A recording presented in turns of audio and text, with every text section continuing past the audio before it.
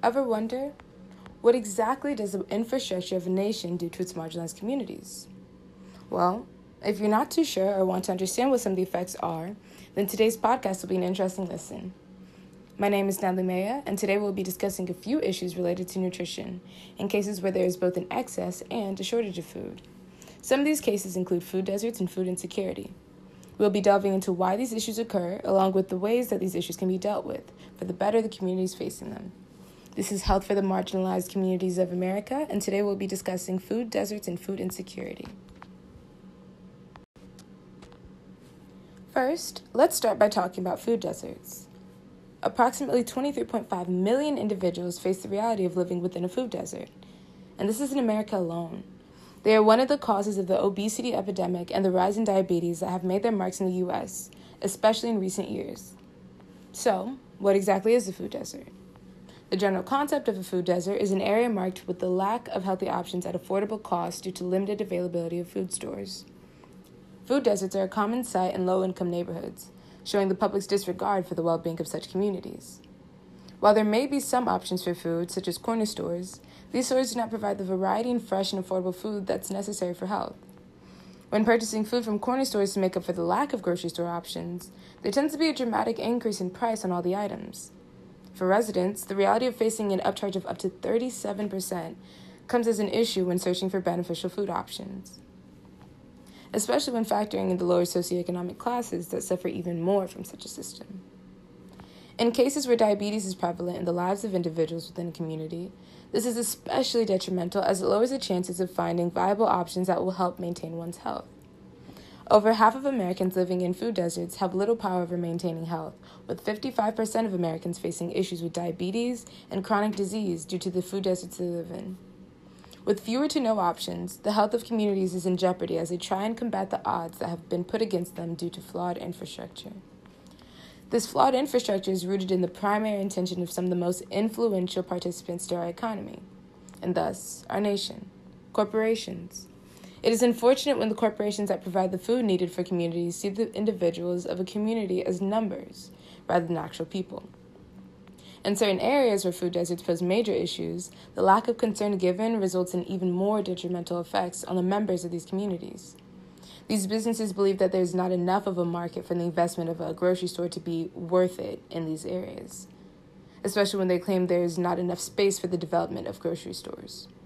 I find this very counterintuitive considering the degree of gentrification taking place in many underserved and marginalized communities. Personally, this speaks to the intention and benefits that a company receives and how this affects the communities they inevitably interact with. The goal of a business is to make a profit while still incorporating the stakeholders' considerations. Therefore, it seems as though the businesses that hold back from making investments in communities that lack the proper structure for access to healthy foods are ignoring the importance of the stakeholders. This may lead to situations where individuals do not feel certain in their ability to obtain adequate amounts of healthy food, which ties into our next topic of food insecurity. Food insecurity is an issue that we see across the world. It is important to highlight the factors that lead to food insecurity, as this tells us a lot about where the problem stems from. Food deserts are one contributor to food insecurity, as seen in our society. Food insecurity can be defined as a lack of consistent access to enough food for an active and healthy life. Food deserts have universal implications, leaving several individuals to unfortunately deal with the complications of not having enough food on a regular basis to adequately get them through life. In America, 40 million people across all age groups face the reality of food insecurity. Again, we see a trend in declining nutrition with lower-income individuals as they receive fewer options to afford what a healthy lifestyle consists of. Housing may subject an individual to certain food choices, limiting their capacity to live the healthiest lifestyle that they could. It's interesting to understand the many factors that may determine one's risk for food insecurity. With food deserts, one is subject to the implications of not having affordable, healthy options in the area until they move. In a way, food deserts are long-term, until a change occurs by the redevelopment of a community or by going elsewhere. Yet, on the other hand, food insecurity can be extremely temporary or very long-term. It can be due to many reasons aside from location. Food insecurity occurs when food intake is disrupted because of limited or non-existent resources.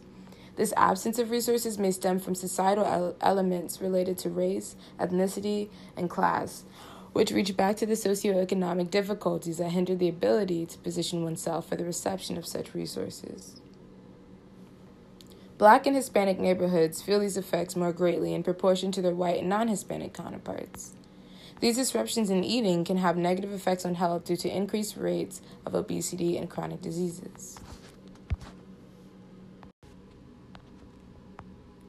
Before we get into the ways that the public can face these issues at their core, let's look into one aspect of the food industry that has the potential to truly increase the quality of nutrition that we receive on an agricultural basis: hydroponics. Hydroponics is a way of using water filled with nutrient-rich solution, whether this be by minerals or even fish waste, to grow plants. Hydroponic plants need 90% less water than traditional soil farming and are 4 times more efficient with space, with no herbicides or pesticides involved. It's convenient because there's not a need for soil and little space is required. Hydroponic plants can be extremely affordable to produce, meaning more access to healthier options in communities that are forced to live with the effects of housing. If communities are given the resources needed to sustain the existence of hydroponics, many benefits could be reaped. Of course, if obtaining the resources is not possible for a community, gardening is another alternative that can be implemented to give communities access to better options of foods. There's a consideration of time that must be made when assessing the value that something like hydroponics or gardening could give to a community. Gardening is not impossible, but educating and making sure individuals are able to give time to such an effort is very important. In communities where financial stability is a major concern, individuals may already be preoccupied with the many tasks that they must keep up with in order to be stable for themselves and even for their families. In the last part of this podcast, we'll talk about how nutrition education can have a major effect on tackling some of these issues, especially the repercussions of food insecurity and food deserts that we mentioned earlier, such as diabetes and obesity.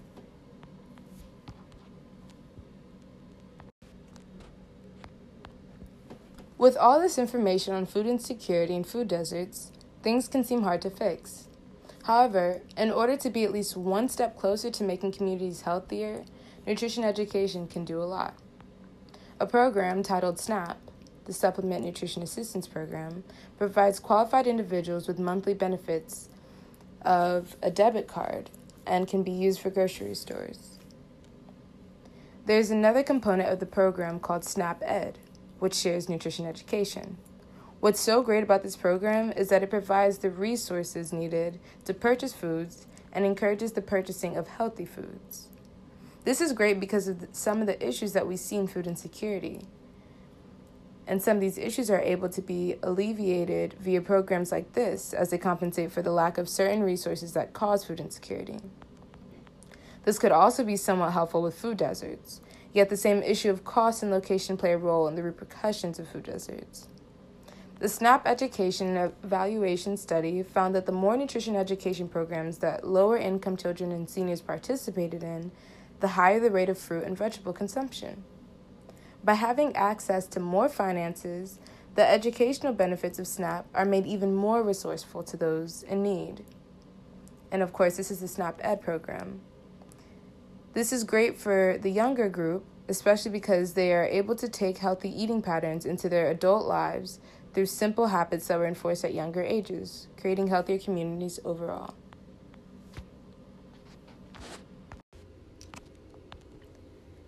Communities facing food deserts or food insecurity may take advantage of programs that provide resources, whether they be financially or educationally.